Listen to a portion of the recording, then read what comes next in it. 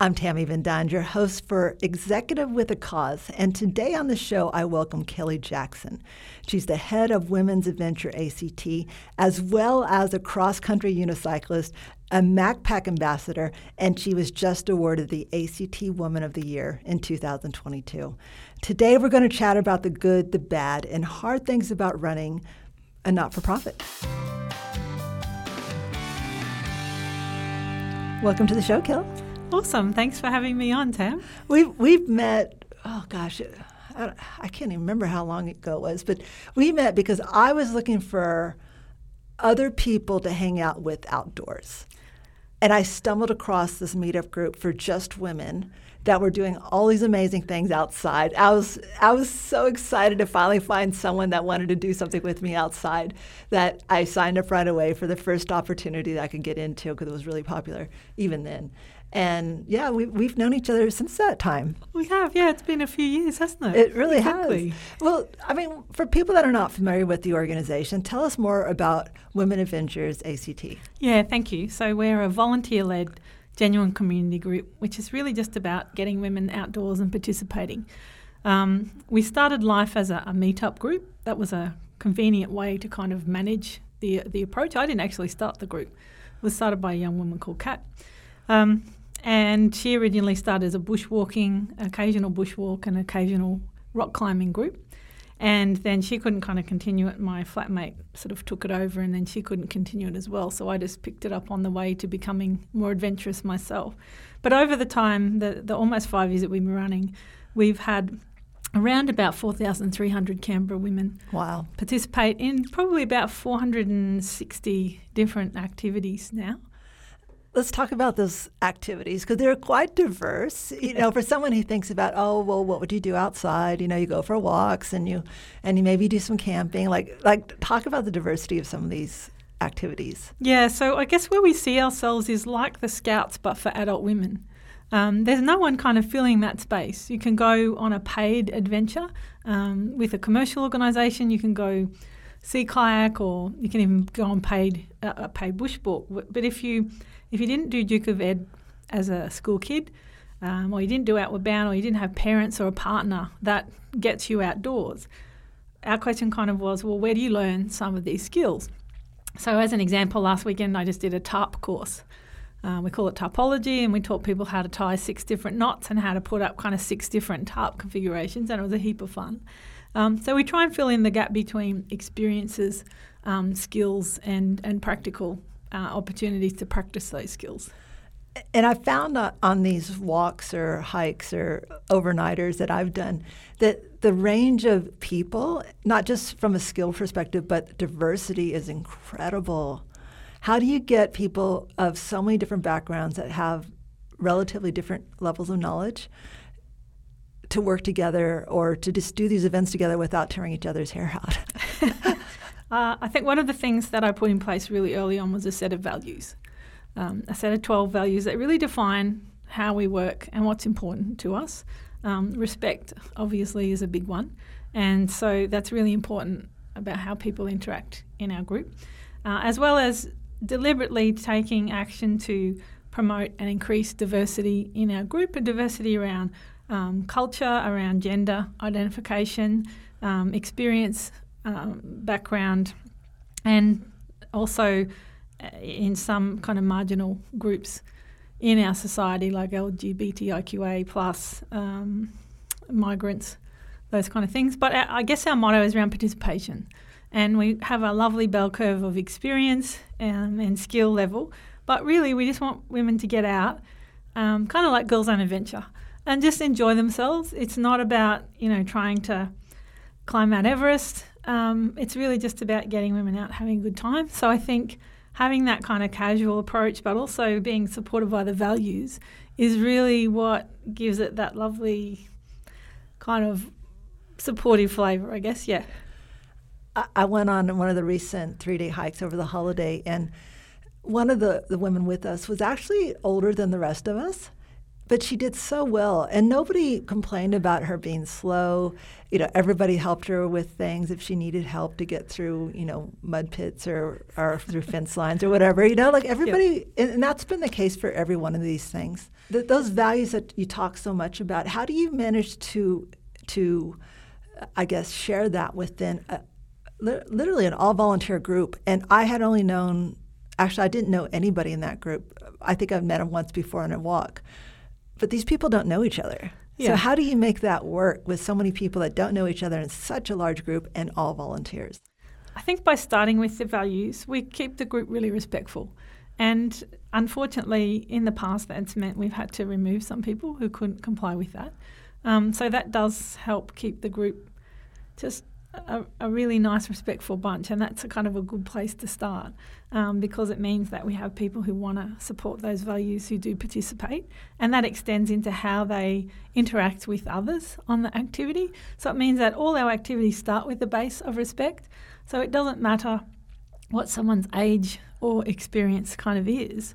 We're just starting from that supportive perspective, which means those kind of things are irrelevant, and if you're struggling, regardless of what the reason for the struggle is, that there's a whole group of women who are going to have your back and help you out. Yeah, that's really lovely. Of course, there's lots of challenges with running an all-volunteer organization, and especially just how you manage to do so many of these events yourself. Do you run them all yourself? I run a lot of them, but these kind of organisations never really about one person. You know, there's always a bunch of people supporting you kind of in the background, and there's a lot of volunteers who put their hand up to run and organise activities. I mean, you yourself put your hand up and organise some activities for us. Thank you. Yeah, so there's some wonderful crew that are in the background also putting their hand up to run and organise things for us as well, and of course we're really grateful and really appreciate that. Some of these activities that you do, though, they're multi-day events. There's lots of planning involved. Like, I've been absolutely impressed by the safety factor and also just trying to be conscious of how you leave the place the way it was so you don't impact the environment. To do that takes time. Yep. And is this your full-time job right now? Yeah, pretty much it is, but it doesn't pay like a job. You know, it is a labour of love, and that's obviously one of the big challenges in taking on a group like this, is that you forsake being in paid employment for, I guess, for the good of the community, for the better good of what you're trying to do. And it does come at a financial, kind of personal financial cost sometimes, which can be hard to manage. Which I imagine a lot of charities and not-for-profits have started that way. Yeah. But obviously not sustainable. Yeah, exactly. It's not sustainable in the long term. And last year the kind of community dug in and did a GoFundMe and raised an incredible amount of money for me to keep doing that. But that kind of helped out in the short term, but in the longer term we have to put different plans in place to make it sustainable. So the organization is changing now to make it more sustainable. What are some of the things that you've thought about doing, and where are you now? Yeah, so it's a bit of a test this year. So we put a little membership fee in place, and one of the hard things is, well, how much should you charge people? You know, Scouts charge about $240 a year for a once-a-week activity, but one of our kind of values is around trying to keep it accessible and affordable for people. So we didn't want to put too much of a price, and it was really about testing it. So we made a $49 membership fee, and that gives you access to all the activities that we have, which is pretty good value because some weeks, you know, we might have 4 activities on. So that membership fee concept seems to be working quite well. The other, I guess, positive that's come out of that is when we're just a meetup group, I mean, activities would fill up literally in minutes when we listed them.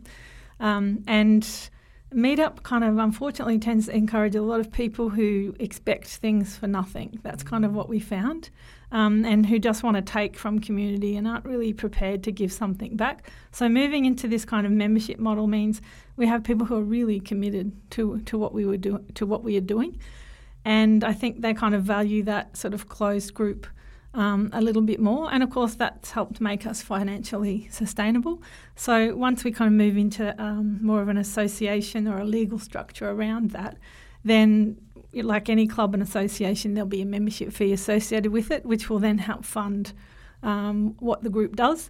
But I had some other pretty big plans for kind of fundraising activity, including things like looking at how we could become a DAO, which is a distributed autonomous organisation on the blockchain. There's some really fascinating stuff going on in that space, which is really like a digital committee, and how we could potentially fundraise from selling things like a non-fungible token or an NFT Scout badge.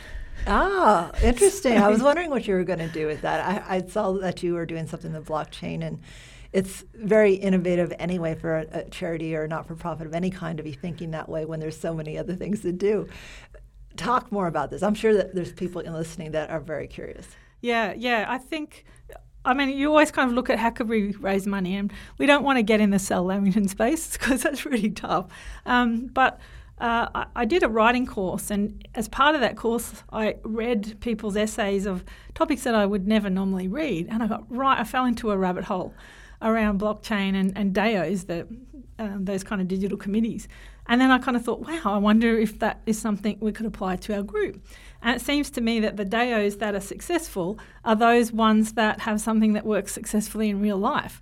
And there's currently no outdoor groups that are on the blockchain as a DAO. So it really got me thinking that if this is something we could set up, we could then use any funds that we raise from that to then become that social enterprise and put that extra money back into the community in the form of social good kind of activities that we offer.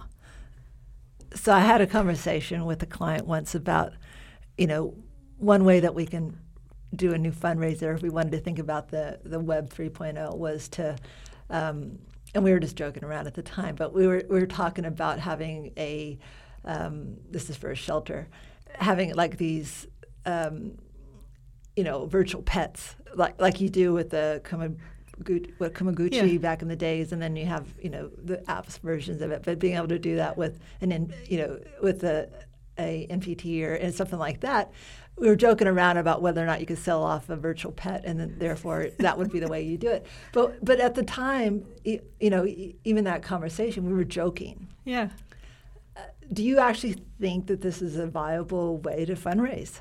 Absolutely, I do. I mean, Web3 is kind of the big future of where we're heading, and it's a little bit advanced for an outdoor group, especially to be in that space, because traditionally outdoor groups aren't good with technology. But anything that helps you fundraise as a social enterprise or as a club or association, I think is helpful. And I guess it's just modernising fundraising, isn't it? Well, it is. And you think about the biggest donors are still using checks. Yeah. They're still paying checks. That's been my experience on the other side as the one receiving the checks as a CEO for a charity. And the technology also, when you start talking about crypto and blockchain and things like that, is predominantly men. Yes. Right? So you're like thinking not only advance for the outdoor community, but just in the gender community and the not-for-profit space as well. Who would be buying these tokens? So it'll be members. So the concept was an NFT as a digital Scout badge. So in the same way in the Scouts, if you did your not course, you'd get your not badge. If you had your first poop in the woods, maybe there's a first poop in the woods kind of badge. I got that sticker. So there's a whole bunch of fun things that we could do. With the first time you got Mount Tennant, you might get your Mount Tennant badge. Got it. And so you get a digital collection, which kind of, I guess, is your digital outdoor identity about the kinds of things that you've done, in the same way that you might have a GPX file for a walk that you've done on all trails or something like that. So. Okay, well, you are talking about technology right there that the outdoor people have actually embraced wholeheartedly with any kind of GPS tracking, just for safety, if nothing else. The idea of having a digital badge from that perspective is actually really fun. Why would someone pay for it when they should be earning it? Well, I guess we would hope that they would pay for it after they'd earned it, if that makes sense. Yeah, so it's just adding to your digital identity to kind of say, hey, I've walked up Mount Tennant. Yeah. Here's my badge to show that. But also, I guess it's just benefiting community. And some of those kind of ideas were about using those funds to then make social good programs that we could put back in the community to kind of help women and women in the outdoor space. So it's just pie in the sky thinking at this stage, but certainly I think it's got some credibility to it. Look, I love the way you think, because it's certainly out there. It's not, and not in a bad way, though. Like, I think that all fundraising organizations need to consider ways to be more sustainable. And sure enough, the first person who figures it out in this Web 3.0 world is going to, start it for other people too. Mm-hmm. Yeah, absolutely. I think everyone's kind of watching what's happening in that space. Yeah, definitely. So in the meantime, while you have these great ideas, what's the next step with the organization? If you've been playing around with this social enterprise versus association idea, what are the next steps? So the next step really is about bringing the community in to start to own the group. It's been my baby for the last kind of 4.5 years, and it takes a huge amount of effort just in administering it, not including running the activities as well. And I'd like to free up some more time so I can get and run more activities. But to do that, I've got to let community take on some of the admin load. So we'll incorporate, we'll have a committee, and then the committee can make decisions about what it wants to do kind of into the future in terms of DAOs or not, or social enterprise or not. So, yeah, it's about bringing the community into that decision making. I think that's important for how we move forward. Cindy Mitchell was one of the previous guests. You might be familiar with her.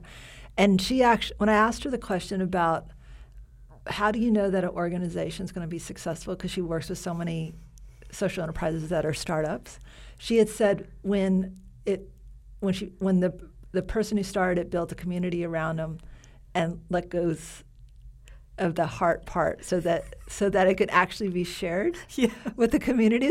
Like you just said exactly what she just said, but you're like a real life example of that, of where you go from a startup that will always be a startup and always struggling to one that actually has the wings to fly. Yep. And you have to, because there's a point where you can only do so much. And I mean, even now people go, oh my gosh, does that woman never sleep? No, I don't, because I have so much energy with it. But you're right. There's other people that love it too, and there's other people that want to contribute and help take that on and help move it forward. And you've got to let that go, and you've got to be able to share that love with community. So it's really interesting that Cindy said that. Yeah. Great stuff. Well, at the same time, personally, you've invested your life into this, and, your livelihood as well. Yeah. So letting go had to be hard to just get to this point of decision. Yeah, I mean, it always is. It's your baby and it's your labour of love, and you've made all the decisions. But I think it's part of giving women those leadership roles, giving women those skills, giving community responsibility for how they want it to be. You've got to be able to share that. And you've embraced technology recently to try to help create this more, I guess, close-knit community. You had 4,000 people participate in some capacity before on the meetup group. What's it like now that you've closed the loop and you've actually added a membership fee? How many people are involved now? So we've got about 300 members now, which is a really nice number of people, and they're obviously kind of more committed to the group rather than just people jumping in and out of random things to see. It's always a challenge when you go onto a new platform. So I think idealistically, the new platform is really great in terms of what it can do. But any transition onto new technology is always a bit clunky.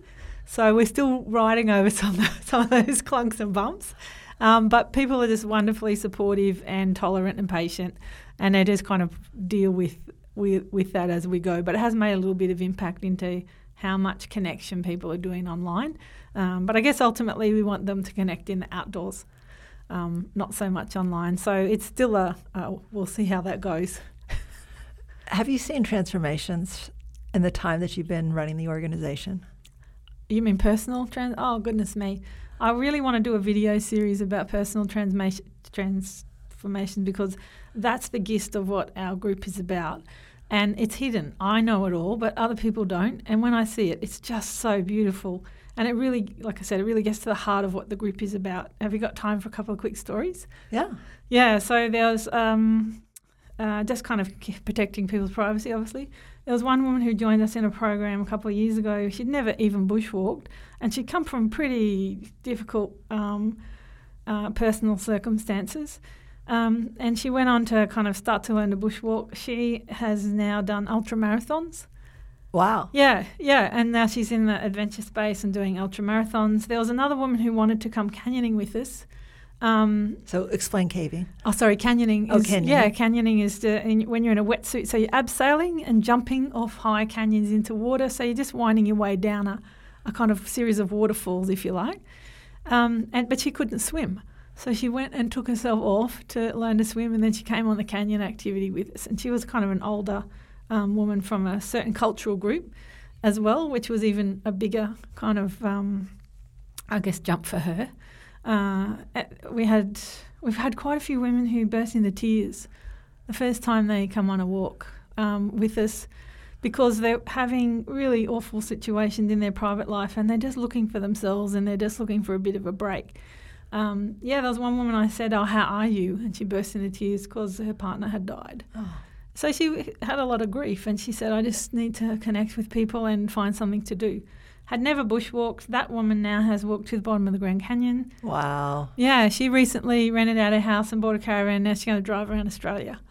There's another 10 of those kind of stories where women just looking for something and looking to connect, and they come into the group and they have never bushwalked. They suddenly learn to navigate.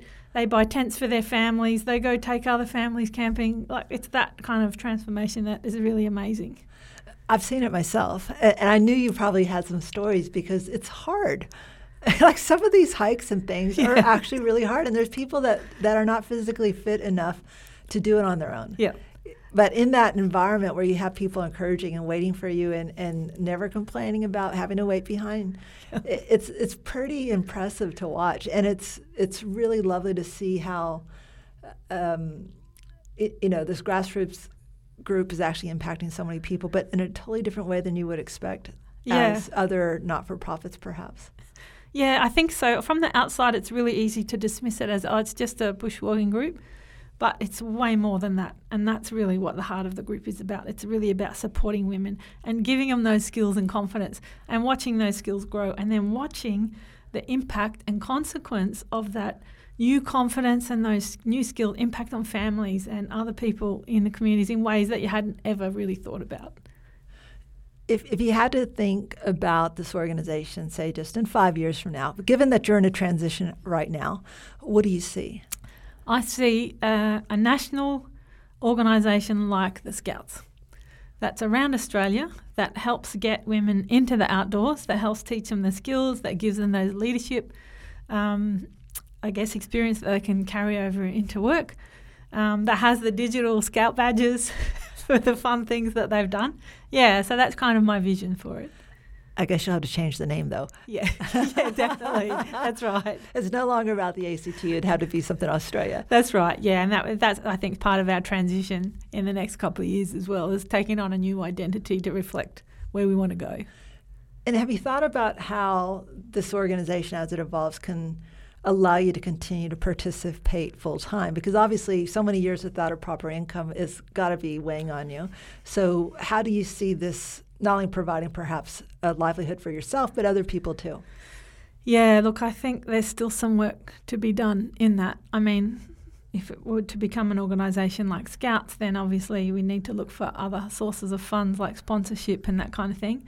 I haven't really thought about how it could make a position for me. I'm looking to free up some admin time, I guess, so maybe I could earn money outside of the group to still allow me to kind of do the things in the group that I want. Have you tried cookies? Good point. The Girl Scouts have done amazing with cookies. They have. That's a great point. Yeah. There might be some fundraising ideas still left in me. Absolutely. Thanks for that suggestion, Tammy.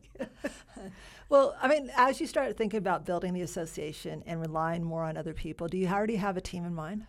We're just working on that now. Yeah, we're starting to go through that process of asking people to self-identify. Because the way that the group has worked up until now is people really like it that I've done everything. Because it just means they can turn up, tell me what to bring, tell me where to go. I love it. I don't have to invest any time in admin or anything like that, So that's kind of why it's worked. But now bringing in people and asking them to take that admin on, people will self-select for that, I hope. So I'm one of the guilty ones that likes to show up and you tell me what to do. And absolutely, that's what it's about as well. So, yeah. For other organizations that may be in a similar position, in a grassroots campaign, they've obviously have found a niche because they wouldn't be growing like yourself if they didn't have a need that they're servicing. What is your advice after you've gone through this for a few years? So it's not like you've just made this decision overnight. It's been happening for a while. What's your advice about trying to weigh up the consequences of going from just a bunch of people that get together to do stuff outdoors to should this be a business versus no, I think it should be a not-for-profit? Like what kind of advice or learnings have you had from that process? Yeah, I think it's about your values and what you're trying to achieve in life. That's what you have to go back to. Because one of the easiest things for me would have been to switch this on as a business. There's lots of women's adventure business, and I'm a former accountant. I've got an MBA. I could probably make a pretty good living out of it if I made it a business. But you have to go back to what is it that you want? And for me, this was all about how can I give back to the community? And at the time that I asked that question, I was unicycling, and I thought not many people want to learn how to ride a unicycle, but a lot of people wanted to get into outdoor stuff. So yeah, it gets back to what's my values and what am I actually trying to achieve in life here, and use those answers to help guide you. Because if your values are around, well, I just want to make money or whatever, then you'll turn it into a business. If it's really about wanting to give back and help community, then you'll take on those hard challenges and you'll progress in the face of those, I guess, because that's what's important to you. It's interesting from a commercial point of view. You've actually had some competition from for-profit, not even social enterprises, literally commercial operations that do tours and other types of things. That's actually been a bit of a challenge for you, hasn't it? Yeah, it has been. That has been challenging. I mean, obviously, for-profit see us as a threat because we're about providing things in a way that's more affordable, in the same way that a club or association kind of would be, and that impacts on other people's profit, I guess. So, yeah, that is challenging for-profit. We've kind of had a couple want to be us, kind of copy some of our stuff. But, anyone in any organisation gets a bit of that. So you just take it as it comes. It's supposedly flattery when they try to copy you. So take it on. Yeah, that's right. Exactly. Well, as far as just, I guess, activity groups, this is kind of a unique group in many respects. You've already said that it's, on the surface, it looks like all it is another sports club or of some sort, but it's definitely beyond that. What are the elements that make it a community other than values? Other than values? Wow, that's really hard because I honestly think that values is what gets to the gist of what makes the community. Mm. Yeah, I actually am really struggling to find what else it could be outside of the values. Because it's people with shared values that come and are working together, reflecting those values. That's what builds it. Look, I don't think you're wrong. I just thought if there was any other magic moment that you can share with us, then I would love to hear what it is. But the why for most not-for-profits and charities and even social enterprises, I say, is so loud that you don't have to talk about that. When we talk about the organizational parts that are hard, though, that are not so obvious, what are the makings you think for the future, other than setting up structure, getting some people on board to help with administration? What are some of the other nuts and bolts that will have to be put in place for this organization to do the things you're thinking about? Well, all the technology kind of stuff, because that just makes the admin easier. So kind of email marketing process, the website needs a big clean up, membership management, volunteer management, that needs formal process over it. So I guess it's that kind of committee structure and then having efficient admin processes and technology that supports that and makes it easier, because at the moment it's just me doing it all very clunkily. Yeah, and you're using Circle, right? We're using the platform Circle, but that hasn't been without challenges for sure. Yeah, look, there's a lot of people that say great things about it, but every system has its flaws. Yeah, that's right. Yeah, so I think mostly just about getting that technology in place, professionalising some of those processes. People are kind of tolerant at the moment because it's clunky because it's just me. But once we move into that more kind of professional space, then we've got to have systems that reflect that professionality. So, Yeah. Well, you're certainly thinking about technology before most. I think it's an afterthought for a lot of other organizations. So the fact that you're putting in front, like you're actually, I know you've already developed the policies and values and things like that, but to actually think about, we're starting a new organization, what technology do we need to get in place? It's probably more advanced than a lot of older, especially those that have started in the past. It's not what they thought of doing at the beginning of operations. Yeah, okay. Yeah. I guess it just is all about how can we make it easier and seamless for everyone. How can we ease that admin workload on people, and how can we make it look professional? Yeah. And certainly with your background as an accountant and somebody with an MBA, it would fit you well to go ahead and embrace technology early. Yeah, makes sense. Thanks. Is there anything else on the horizon that you'd like to share that we haven't talked about yet? Just in terms of the group? We actually haven't talked about your personal ambitions, because, I mean, there's not many people I know. There's one odd other person I know, which is very unusual for me to know two people that are both unicyclists. But you've actually done some really crazy things. Talk about your North Korea trip that you did on a unicycle. Yeah. So I looked for flat, easy to ride places, and South Korea came up. So I decided I was going to recycle to South Korea. But then I get myself in trouble whenever I ask the question, I wonder if. And when I was going to think about South Korea, then I also thought, wow, I wonder if anyone has unicycled in North Korea. I'm just going to dig around and see, as a bit of a ha-ha joke, whether that was impossible, whether it was even possible to get into North Korea. Anyway, I found a travel company. So I just emailed them. They did a little bike tour.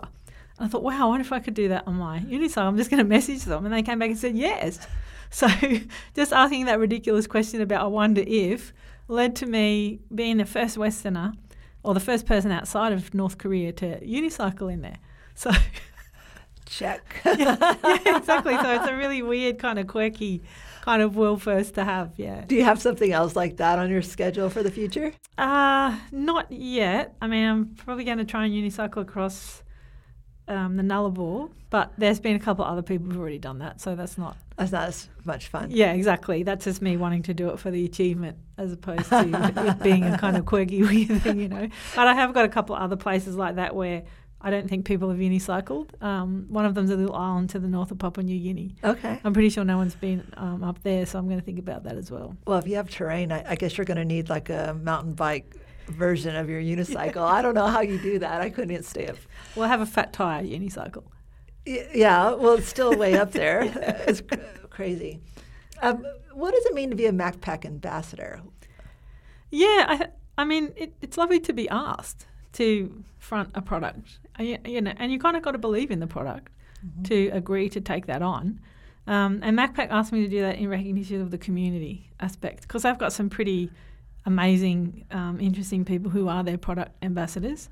You know, women who climb, people who do marathons, like all kind of really amazing athletes, if you like. And so I'm a bit of a quirky one because I don't really consider myself an athlete. And when they asked me to take it on, I said, are you asking me for the unicycling, or are you asking me for the outdoor community? Because there's two different kind of facades to me, I guess.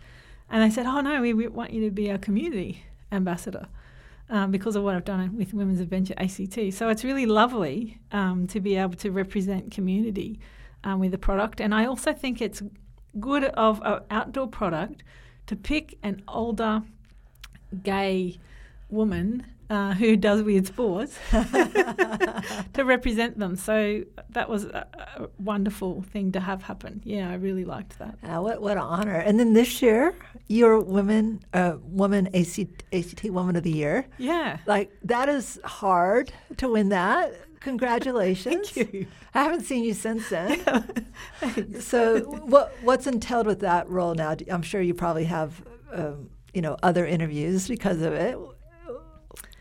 I guess it's just kind of a community acknowledgement, I think.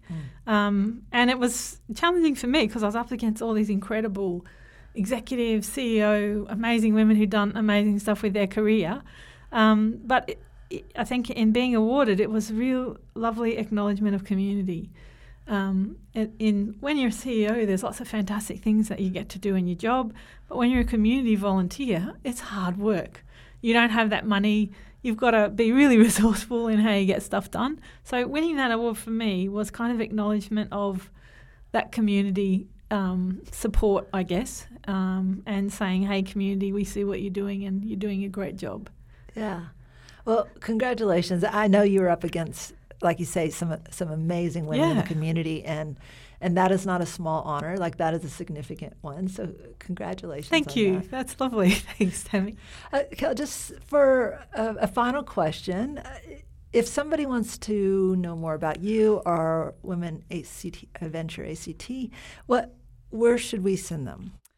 You can find us on Facebook, Women's Adventure ACT. I know that's a bit hard. You can find our website, womensadventure.net. Okay. Yeah, so we're also on Twitter and on Instagram. Got it. I didn't even know that. I'm a member and I didn't even know. So good deal. Okay, well, if people want to get involved locally, and then if they want to reach out to you personally, what's the best connection? LinkedIn or something like that? Yeah, same thing. Instagram, you'll find me One Wheel Only, or my website, onewheelonly.com, which is number 1. Great. Yeah. Well, there's not too many unicyclists in this world, and I feel like it's probably a representation of how you think and do things anyway, to be a bit of a venture and a bit unique in that respect. I just want to thank you for the work that you've done for this community. As you said, there's a lot of lives that have changed, and it's not obvious for how that could have happened because it's not a known charity. It looks like a sporting organization. It looks like just a bunch of girls getting together after the weekend to go hiking. And yet, at the same time, you're changing lives because people are recognizing what they can do outside, and they're learning what they can do in nature and not be afraid of it, but to actually embrace those discomforts and also beautiful things that you see. Yeah, thank you so much, Tammy. That's really kind. I really appreciate it, as does everyone else who volunteers and participates. Yeah. That's lovely. Thanks. Mm-hmm.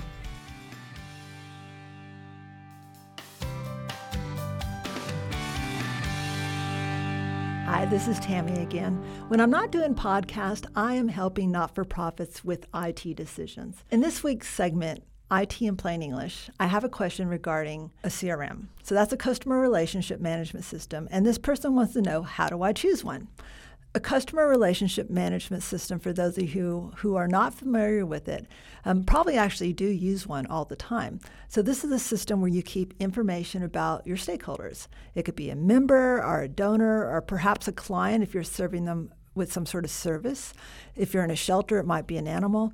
So most of the not-for-profits and charities will actually have a CRM on site already. But sometimes that system may not actually meet your needs. And how do you choose your next one? Well, there's a lot of criteria to consider, but I'm just going to give you one today. And this is especially for those of you who don't live in North America. The number one criteria that I would use for selecting a CRM, because it's so vital to your operations, is to make sure you have a local support partner. Now, sometimes the vendor does that themselves, sometimes they use a partner, but the reality is that if they are not based in your home country, or at least in your time zone, you're going to find it very difficult to get the help you need with a system that is really important for your operations. So, number one criteria I always tell my clients here in Australia is to make sure you have local support. Hopefully that answers your question. There's a lot more we can do regarding criteria for a CRM and for any solution for that matter, but that one is certainly important. Now, if you have a question for me, feel free to connect with me on LinkedIn and send me a message, and I might just answer that question on the show. And for those of you who are executives with a cause, I just wanted to thank you and your teams for all you do. The work you do on a day-to-day basis definitely makes a difference in this world. Thank you.